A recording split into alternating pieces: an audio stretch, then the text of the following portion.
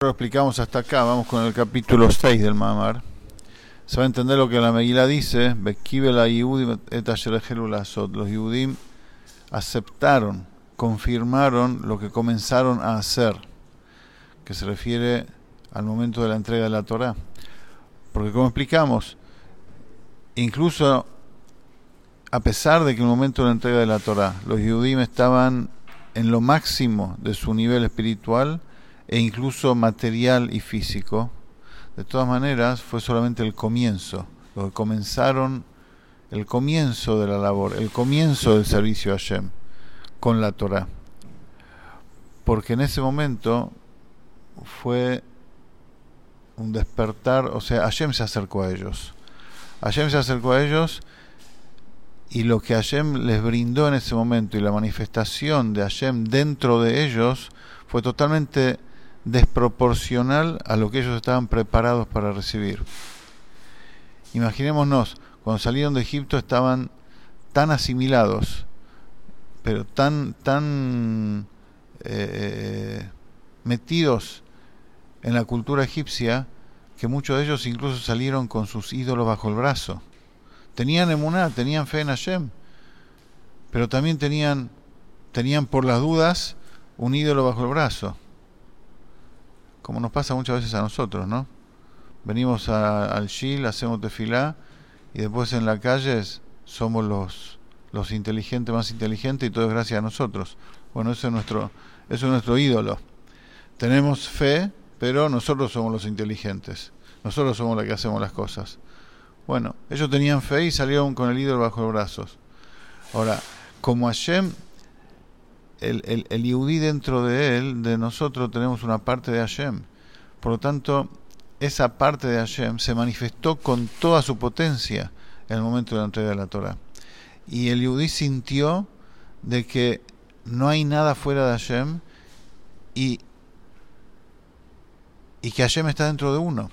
Por lo tanto, no había opción, había que recibir la Torah. O sea, es como que Hashem nos sacó el libre albedrío en ese momento. Hashem se reveló en nosotros, dentro nuestro y en el mundo entero, y no había opción. Era una desesperación por unirse a Hashem, que uno no tenía escapatoria de eso. O sea, esa fue la forma como Hashem se unió a nosotros. ¿Por qué Hashem hizo eso? Porque de esa forma selló el pacto con nosotros. De esa forma, a pesar de que pasaron miles de años de ese momento, pero a partir de ahí cada Yehudí, por el solo hecho de ser Yehudí, tiene emuná, tiene fe en Hashem, tiene un amor intrínseco a Hashem en su alma, y está dispuesto a entregar la vida por Hashem, potencialmente aunque no lo sienta. El subconsciente del Yehudí está intacto, y eso gracias al sello de Matan Torah, de la entrega de la Torah. Eso es un regalo que Hashem nos hizo. A partir de ahí somos eso, y no podemos dejar de ser eso. No tenemos elección, no podemos. Ahora, ¿dónde sí está nuestra elección? En traer eso del subconsciente al nivel consciente, de fortalecer la fe, de traerla a nuestro diario vivir, de sentir el amor a Hashem en el corazón manifiestamente, eso que está en nuestra esencia. Pero, ¿cuál es el punto acá? Que eso nos vino de regalo. Y en ese momento no teníamos opción. Hashem se manifestó a nosotros de manera desproporcional a nuestro esfuerzo. En cambio, en Purim fue el extremo opuesto, el contraste total.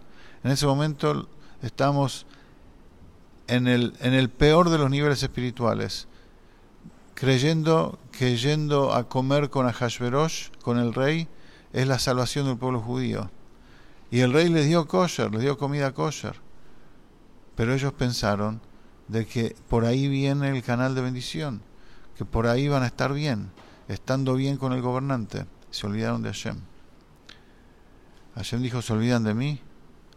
Listo, no los necesito. Generó el decreto. Ahora, todo el año que el decreto estuvo vigente, los judíos entregaron la vida literalmente para mantenerse judíos. Imagínense, hay un decreto que dice: todo judío muere tal día, es matado tal día. ¿Qué hace una persona? no tiene escapatoria. No había con quién hablar, no había dónde escaparse, no había judíos en otros países, todos estaban en el mismo lugar, en el mismo reinado. ¿Qué hace uno? Normal, trata de negociar, o pasa desapercibido, se asimila un poquito. No. Mordejai agarró a los chicos y salió con 20.000 chicos judíos a estudiar Torá en las calles de Shushan, la capital de Persia. Despertó el corazón yehudí, despertó la conciencia.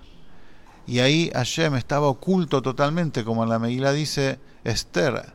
Esther significa ocultación. Así se llama la Megilá a propósito.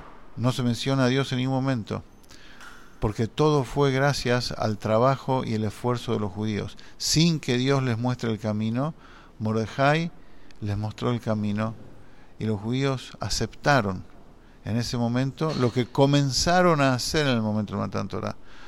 O sea, fue la internalización propia. Ellos por iniciativa propia, y no se quisieron escapar, tenían la posibilidad de escaparse del decreto. Por otro lado, pasando desapercibidos, sin embargo, ni se le cruzó por la cabeza eso, como explicaba en una clase anterior. Ahora, esa es la diferencia. Matan Torah vino desde arriba, de Hashem, y esto vino por iniciativa de ellos. Ahora, otro punto que explica acá el Rebbe es que la aceptación significó la confirmación total de la incorporación del modo de vida judío en el judío. Y eso es lo que explicamos antes. Porque ellos se quebrantaron por dentro. Se quebrantaron por dentro y encontraron de motus propio, con esfuerzo propio, la esencia. Katit la maor. El quebranto, el quiebre interior para llegar a la esencia. Y el Rebbe dice, ese es el Aleph Bet, el comienzo, los primeros pasos y los últimos también del camino del judaísmo, cómo el judío debe verse a sí mismo. Tengo una parte de Hashem adentro, entonces nunca es suficiente lo que hago. Y no me tengo que dar por satisfecho. Pero como tengo una parte humana adentro, vanidosa, soberbia, que quiere descansar y que quiere disfrutar de los logros, eso tengo que quebrar. Y decir, tengo que llegar a más, porque Hashem me da más fuerza. Entonces, eso tengo que quebrar. Y así llego al Maor, y así llego a la esencia. Esa es la forma como el Yehudí terminó de recibir la Torah y la internalizó del todo. Y eso es, gracias, como dijimos antes, al bitul, a la humildad y sumisión total que el Yehudí tiene, que es parte nuestra, y gracias al Moshe de la generación, a Mordejai en ese momento, y al Rebbe en nuestra generación, que nos hace tomar conciencia de cómo un Yehudí debe ser y debe actuar, sentir y pensar. Seguimos la próxima.